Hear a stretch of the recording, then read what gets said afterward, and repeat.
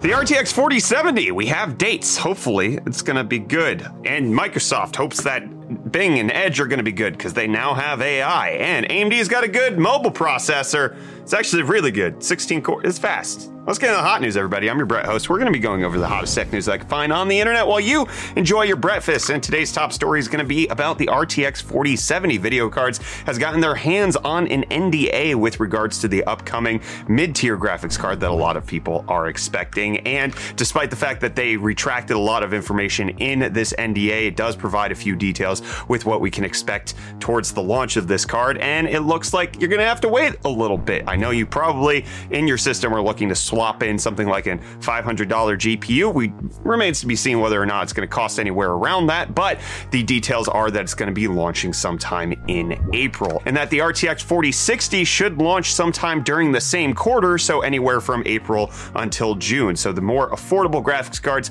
still are a little ways off. Now, the anticipated pricing on the 4070 has just basically been a lot of people conjecturing what it should come in at, considering that the RTX 4070 Ti is roughly $800. It could stand to reason that the 4070 should be between $600 and $700, which would make it a price increase over the RTX 3070 that's currently out on the market. But the expected specifications of this 4070 put it in a really intriguing spot. It is definitely better than the RTX 3070, coming in at 29 teraflops versus the 20 teraflops, with having slightly more memory bandwidth, but it has the exact same teraflops as the 3080, but significantly less memory bandwidth, which would mean that it's actually worse in some games, and for higher resolution gaming, anything that requires more textures on the VRAM could potentially be performing worse on this RTX 4070. So better than a 3070, but not by far enough to make it a 3080, but definitely not a 3070 Ti territory. It's going to be a complicated card at a complicated price, and this is a complicated generation.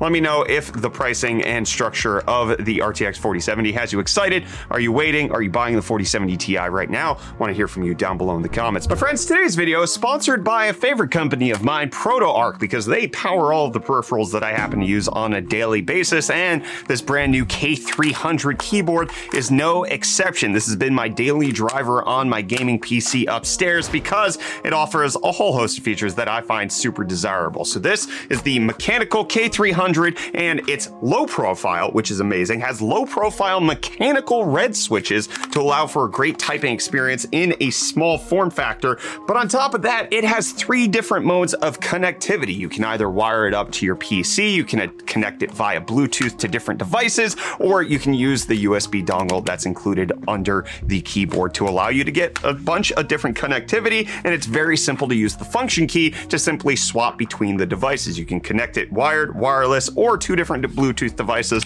to make sure that you're good to go. And it has a 1900 milliamp hour rechargeable battery, which allows you to get a ton of battery life out of it. But my favorite portion of this is not only is it low profile, has all that connectivity, but also has a 10 key numpad. It's a 104 key layout, allowing me to get all of my math work done that I need to do when I'm doing accounting for the business. Having a 10 key is super necessary for me in any work that I actually do. I love having it here. This thing is great for traveling. This thing is great for being on the desk. It honestly fits a ton of different use cases depending on what you could use it for. And it even has a little volume knob allowing you to adjust your media. It's compatible with Windows or Mac, has N key rollover. Honestly, this is a heavy hitter of a keyboard in such a sleek and small profile. You should check it out at the link in the video description. And if you use code UFD, you could save 10% off on your purchase of the ProtoArch K300 low profile mechanical keyboard. Again, use code UFD when you click the link in the video description. Big thanks to ProtoArch for sponsoring today's video. But one thing that actually did launch right now is OnePlus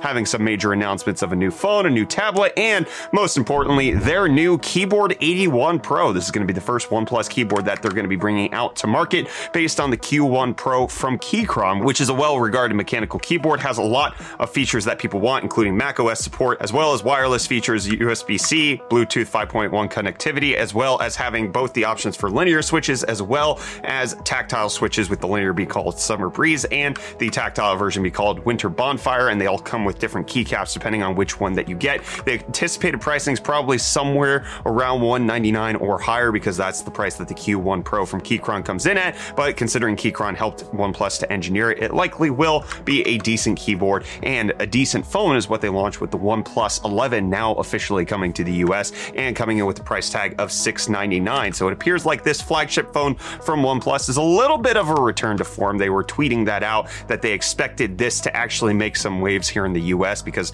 previous generations of OnePlus phones have been slightly underwhelming for a lot of people. So the specs on the OnePlus 11 tend to beat out the recently announced Galaxy S23 devices, with it having a bigger screen, higher milliamp hour battery, as well as Wi-Fi 7 support and faster USB-C charging, coming in at 80 watt charging versus the 25 watt on the Galaxy S23. And it even has some better features than the S23 Ultra, which starts at $1,200. It's going to have the Snapdragon 8 Gen 2 SoC, 128 gigs of storage, 8 gigs of RAM, and a 50 megapixel main camera to start. And then you can upgrade to a 16 gig of RAM and 256 gig UFS 4.0 storage for $800. So it seems like this is going to be a decently performing regular flagship. It's not going to be the fastest phone that's going to be released this year, but it looks to be a solid competitor, especially with what's already been announced. And OnePlus also announcing that they're going to have a tablet. The OnePlus Pad is going to be the first one that they're coming out with. It has an 11.6 inch 7:5 aspect ratio with 144 hertz refresh rate. It's also got a 2.5D edge to make it easier for you to grasp onto and use the camera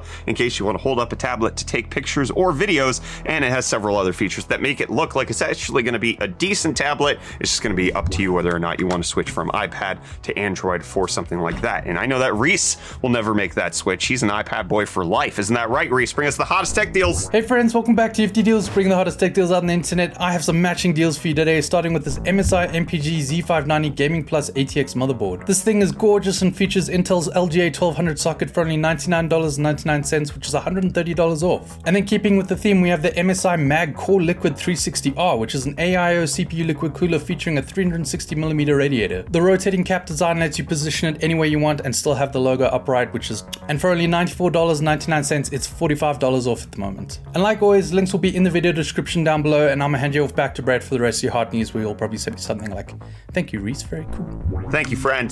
That was beautiful. But you know, while you guys subscribe to UFD Deals for the hottest tech deals, it doesn't appear that a ton of people are subscribing to Twitter Blue, which is the subscription service that Twitter rolled out in order for them to make money off of the people who use it instead of just with ads. Elon Musk realizing with ad revenue decreasing, you needed to have a subscription model in place to potentially mitigate some losses there. And it turns out, according to new documents, that Twitter has only had about 180,000 people in the United States sign up and a total of 290,000 subscribers worldwide, which sounds like a decent amount to start and probably would be good for a regular social media company rolling out a subscription service like this. But it turns out that it's really a drop in the bucket to the amount of revenue that Twitter needs to generate. So that equates to a yearly income of roughly $28 million. And it's been reported several times that Twitter has to service about $1 billion a year in interest on the loans that Elon Musk has taken out to purchase the company. And so that's not even a significant percentage point off of that. It really will come down to cutting costs and increasing revenues in other ways for Elon Musk to stave off Twitter's bankruptcy, and Microsoft trying to stave off the bankruptcy that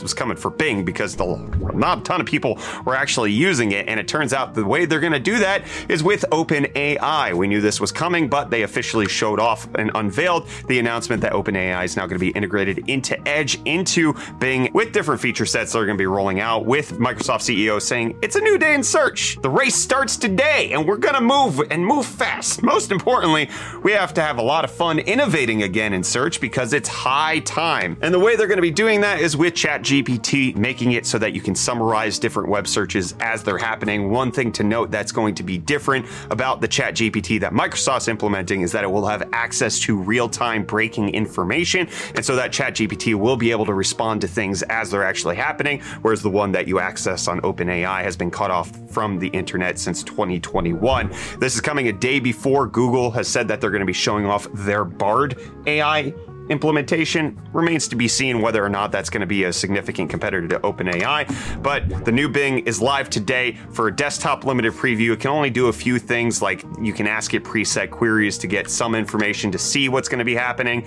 and there's a wait list to get full access for it. It also is going to have features such as chat, which will allow you to summarize the web pages or documents that you're looking at, and Compose, which will work as a writing assistant to help you type out documents, emails, social media posts, whatever you want. So Microsoft trying to transform Bing and Edge with new implementations in AI, making it more usable for the end user. We'll have to wait and see how effective it is whenever it comes out. But one thing that they're making a little less usable is Microsoft Teams, because they're going to be wiping free Teams users' data if they do not upgrade to a paid tier if you're on their business membership. So they're retiring the existing Teams free version and making it so that you have to upgrade to the $4 per user per month Teams Essential plan if you want to keep all of the data that you've been using on Teams for the last little bit. Microsoft's still showing that they need to earn cash and taking it from you. And AMD can take my cash all they want with their upcoming mobile processors. I'm very excited for the upcoming Dragon Range big old poodles of a processor, because they're now